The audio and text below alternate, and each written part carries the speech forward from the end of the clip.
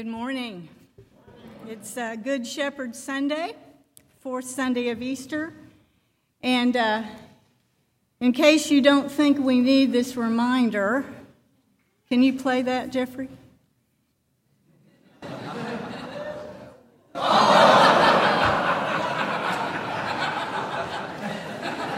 Oh, that is painfully funny.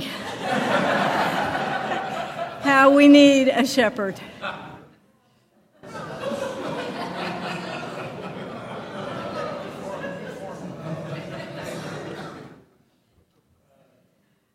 Let's pray.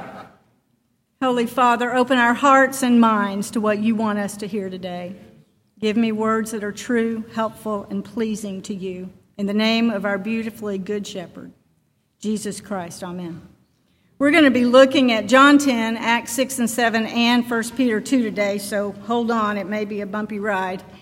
But let's begin with John 10. And to understand the context for Jesus' words, we must go back a chapter where we encounter a man born blind. Imagine with me this man, blind since birth, who was a beggar, who sat in perpetual darkness. One day, he heard a group of people walking by, and someone in the group asked this question, "Rabbi, who sinned, this man or his parents, that he was born blind?" This man may have thought, oh, here we go again. Shame and despair doled out each time. He didn't even want to hear the answer. But when this rabbi spoke, his voice was different. And what he said was different. It was something no one had ever said about him. This man isn't blind because he or his parents sinned, but so that God's glory might be revealed in him. What? God's glory revealed in me, he might have thought. There was something quickening in him, in this man that had long been dead. Who is this voice? Unlike one he had ever heard in manner, in tone, and in message. Suddenly he sensed this man drawing near. He touched his eyes with something like wet dirt. And then he spoke directly to him to go and wash. There's no mention of conversation here between them. He simply obeyed and went and washed. And Scripture says he came back to the place where Jesus had found him completely different than when he left there not long before. He could see. The light had come. Can you picture him? Dancing, shouting, touching his eyes, looking with wonder at the world he could now see. Imagine him running to his parents and looking at them for the first time. Tears of joy and laughter and amazement. He had a new life. Yet he didn't even know who healed him. He hadn't seen him, and before he could go and find him, the neighbors, who couldn't decide if it was really him or not, despite him telling them, yes, it's me, took him to the religious leaders. And the whiplash started. There was no joy in their circle. They didn't rejoice with him. They weren't glad for him. Their voices were angry. They were suspicious, questioning, and unbelieving. He answered as best he could multiple times, but it wasn't sufficient for them. This couldn't be a prophet. It's not the Messiah. After all, it's the Sabbath, they said. Seeing clear to the man, never since the world began has it been heard that anyone opened the eyes of a person born blind. If this man were not from God, he could do nothing. Trying to steal his joy, kill the encounter, and destroy his witness, they answered him, "You were born entirely in sins. Are you trying to teach us?" And they cast him out. But what does the Good Shepherd do? He comes and finds him.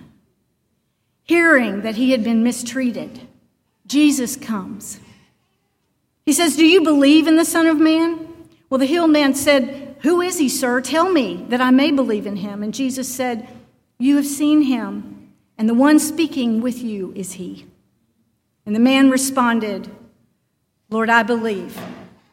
And he worshiped him. So then Jesus begins what we now know as chapter 10, contrasting himself as the true shepherd against the false. He enters the door legitimately. The sheep hear his voice, and he calls them by name. He leads them out. He goes before them, and they indeed do know his voice. He's also the door. Through him alone will his sheep be saved. They'll go in and out and find pasture through him alone. He has come that his sheep will have life and have it abundantly. Clearly, this man is a picture of that reality. But Jesus goes further. He is the good shepherd who lays his life down for the sheep.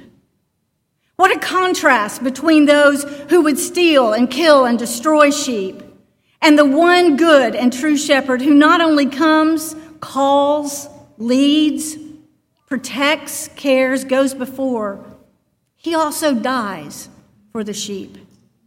You know, good only begins to describe him. N.T. Wright notes that our word good doesn't quite catch the full meaning of the word used in the gospel. It's not deep enough. It's not wide enough. It's not long enough. It's not high enough to describe the love of this shepherd.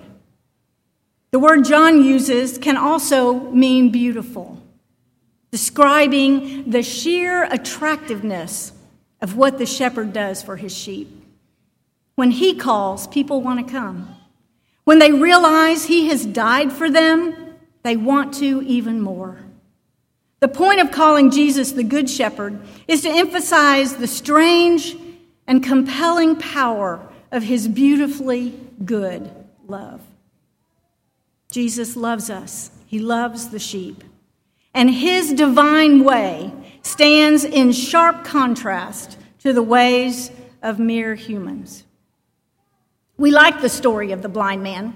We either are him or were him, sitting in darkness until Jesus opened our eyes and led us out to green pastures, quiet waters with him. It's a favored picture of our relationship with Jesus, our shepherd.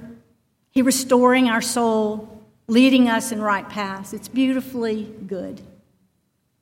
But there's another man in our text today, following the Good Shepherd, that we must consider. In our Acts passage, we meet Stephen, who had heard the beautifully good shepherd call his name and was following the voice of Jesus. He was a man, Scripture says, full of faith and of the Holy Spirit, and one of the first ordained deacons by the apostles. He served the church as a faithful under-shepherd, and many signs and miracles occurred in his ministry.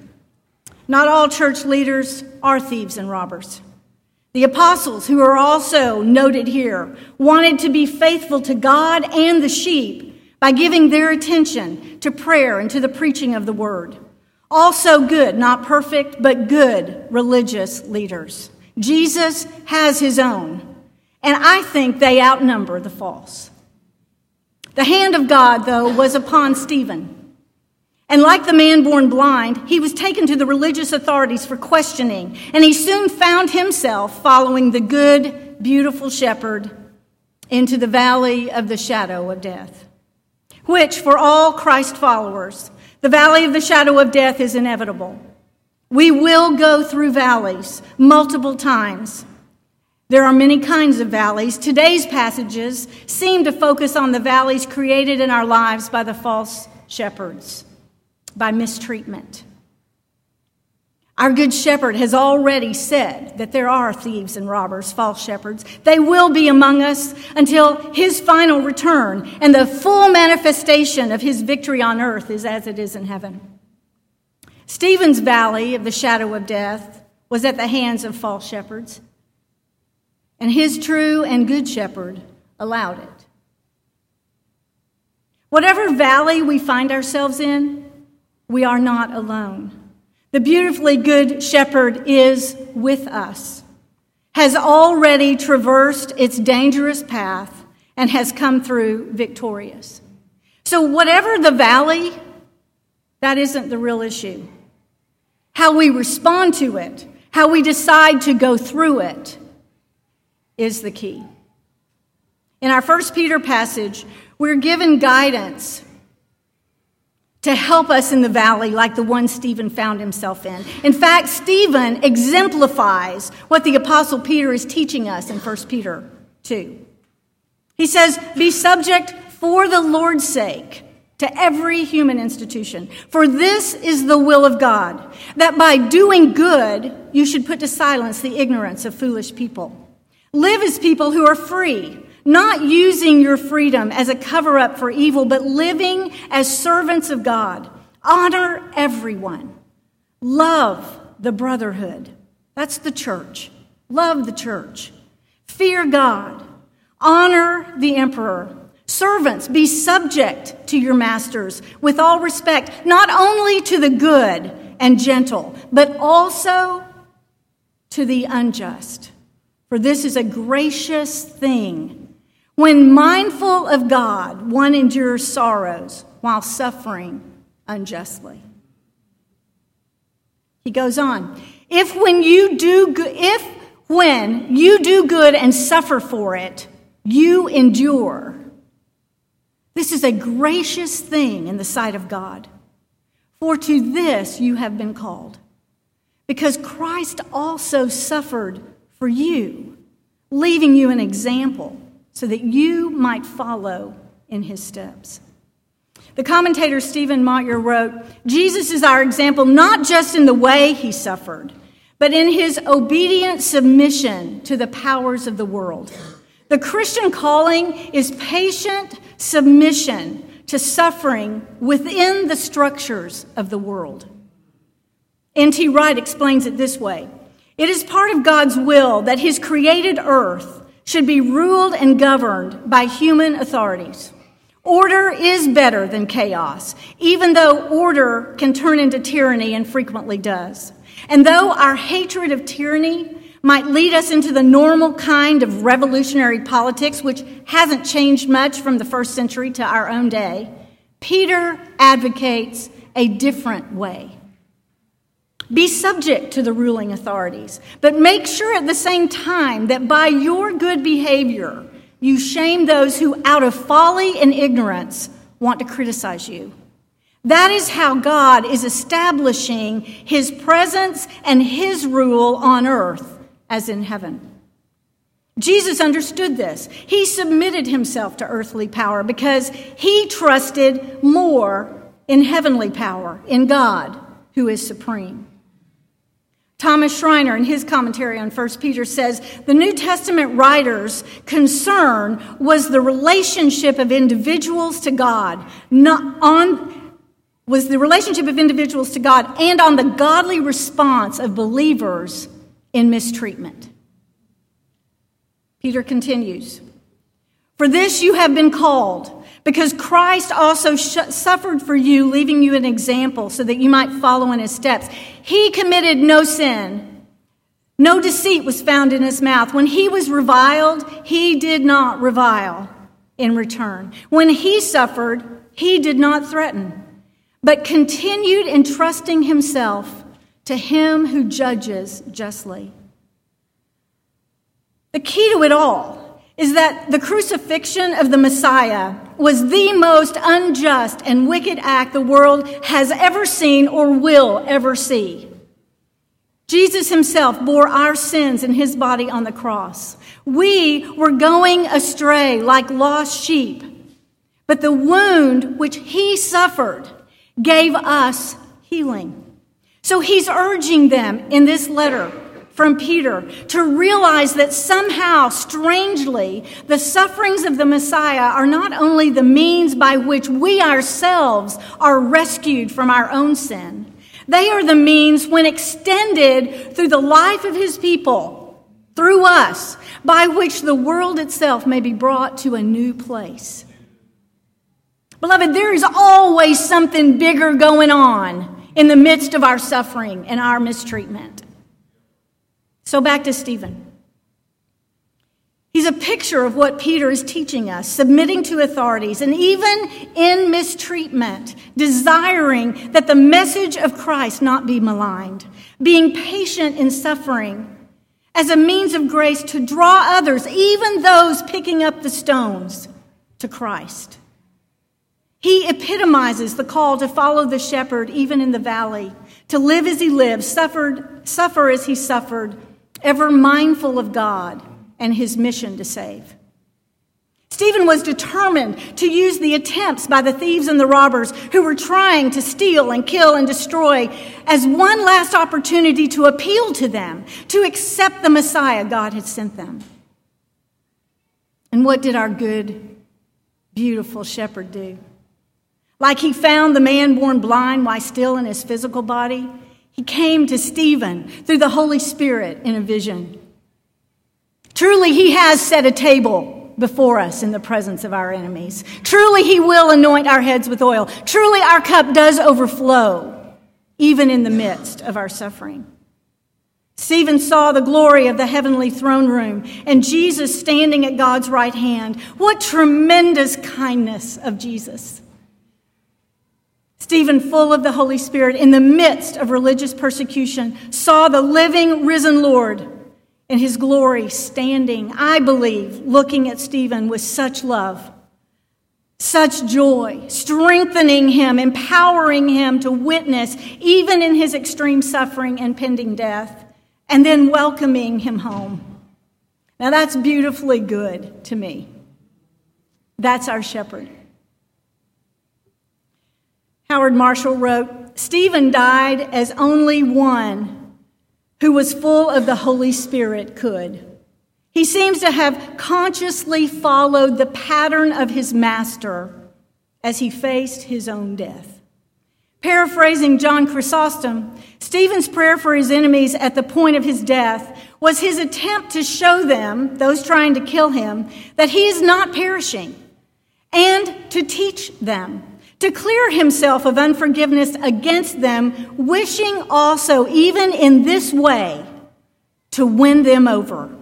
For to show that he forgave their wrath and rage in murdering him, and that his own soul was free from sin, was the way to make his saying to be favorably received. Stephen lived and died, 1 Peter text today. Picture of following the shepherd in this way is sadly less favored. The good shepherd calls us first to his salvation, like he did to the man born blind, and then to live out that salvation by exhibiting good, godly lives in a non-Christian world opposed to us, like he did through Stephen.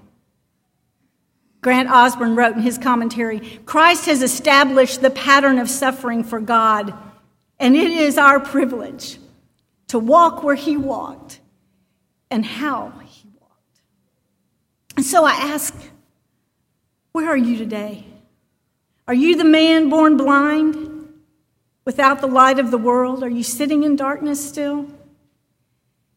If you're awakened in any way today to recognize your desperate need for a Savior and you want to hear his voice, there's grace here for you today. He draws near. Listen for his voice calling your name. Come to the table and receive him crucified for you. He wants to save you. Say to him, Lord, I believe, and worship him. For those here who have already decided to follow the Good Shepherd and know him, where are you? What's been your response in the suffering he's allowed in your life? How have you responded to personal injustice? How have you handled mistreatment in the church or out? I've been in ministry conservatively for over 30 years, and I have lost count of the times I've listened to someone hurt by the church. It's a temporary reality, but it is a reality right now. Jesus acknowledges it. There are those who come in as thieves and robbers, and we're all human, and we all fail. I'm always deeply saddened when I hear that someone's been hurt. And if you're one of these, as a church leader, I want to sincerely apologize to you. I am sorry. Please forgive us. Just as sad as I am to hear of mistreatment, I have also been saddened greatly by many Christians who have been hurt, who justify their unchristlike responses and attitudes and take and hold positions Christ does not commend, forfeiting any witness of Christ in their situation. And they grow more deformed than transformed. I've been guilty of this. I've been hurt by the church, and I've been guilty of not responding right. We seem to be lacking, beloved, in our understanding of the opportunities suffering offers as a witness for Christ in the midst of it, or the transformative power it can be to our souls if we respond to it as Jesus invites us to, patiently enduring, humbly accepting, entrusting our souls to the one who is our true shepherd and overseer and judges justly. Francois de Fenelon was a French archbishop in the Roman Catholic Church in the late early 1700s, whose writings I've been chewing and choking on for about a year now. I can't seem to get past the first few pages of this book of his writings. And I offer this gently, mostly for myself. He writes, "Often when you suffer, it is the life of your self-nature that causes you pain. Do not resist what God brings into your life. Be willing to suffer if that is what is needed. God prepares a cross for you that you must embrace without thought of self-preservation. If you push the cross away, your circumstances will become twice as hard to bear. In the long run, the pain of resisting the cross is harder to live with than the cross itself. Nothing so softens and soothes your pain as the spirit of non-resistance to your Lord. Do not reject the full work that the power of the cross could accomplish in you. Learn to suffer in humility and in peace. Your deep self-love makes the cross too heavy to bear. Learn to suffer with simplicity and a heart full of love. You exaggerate the sacrifices and ignore the blessings." I've been convicted through these passages that I want to follow the shepherd when he leads me to green pastures more than when he leads me through valleys of mistreatment, of the shadow of death. Often my heart has stood in opposition to Christ, my good shepherd, by not humbly and patiently enduring mistreatment as he did. I've lacked desire in those situations to consciously follow the pattern of my master and have not stayed mindful of God. Often, I've misinterpreted my pain as suffering caused by another when my own self-love has been the source. Some here may feel the same.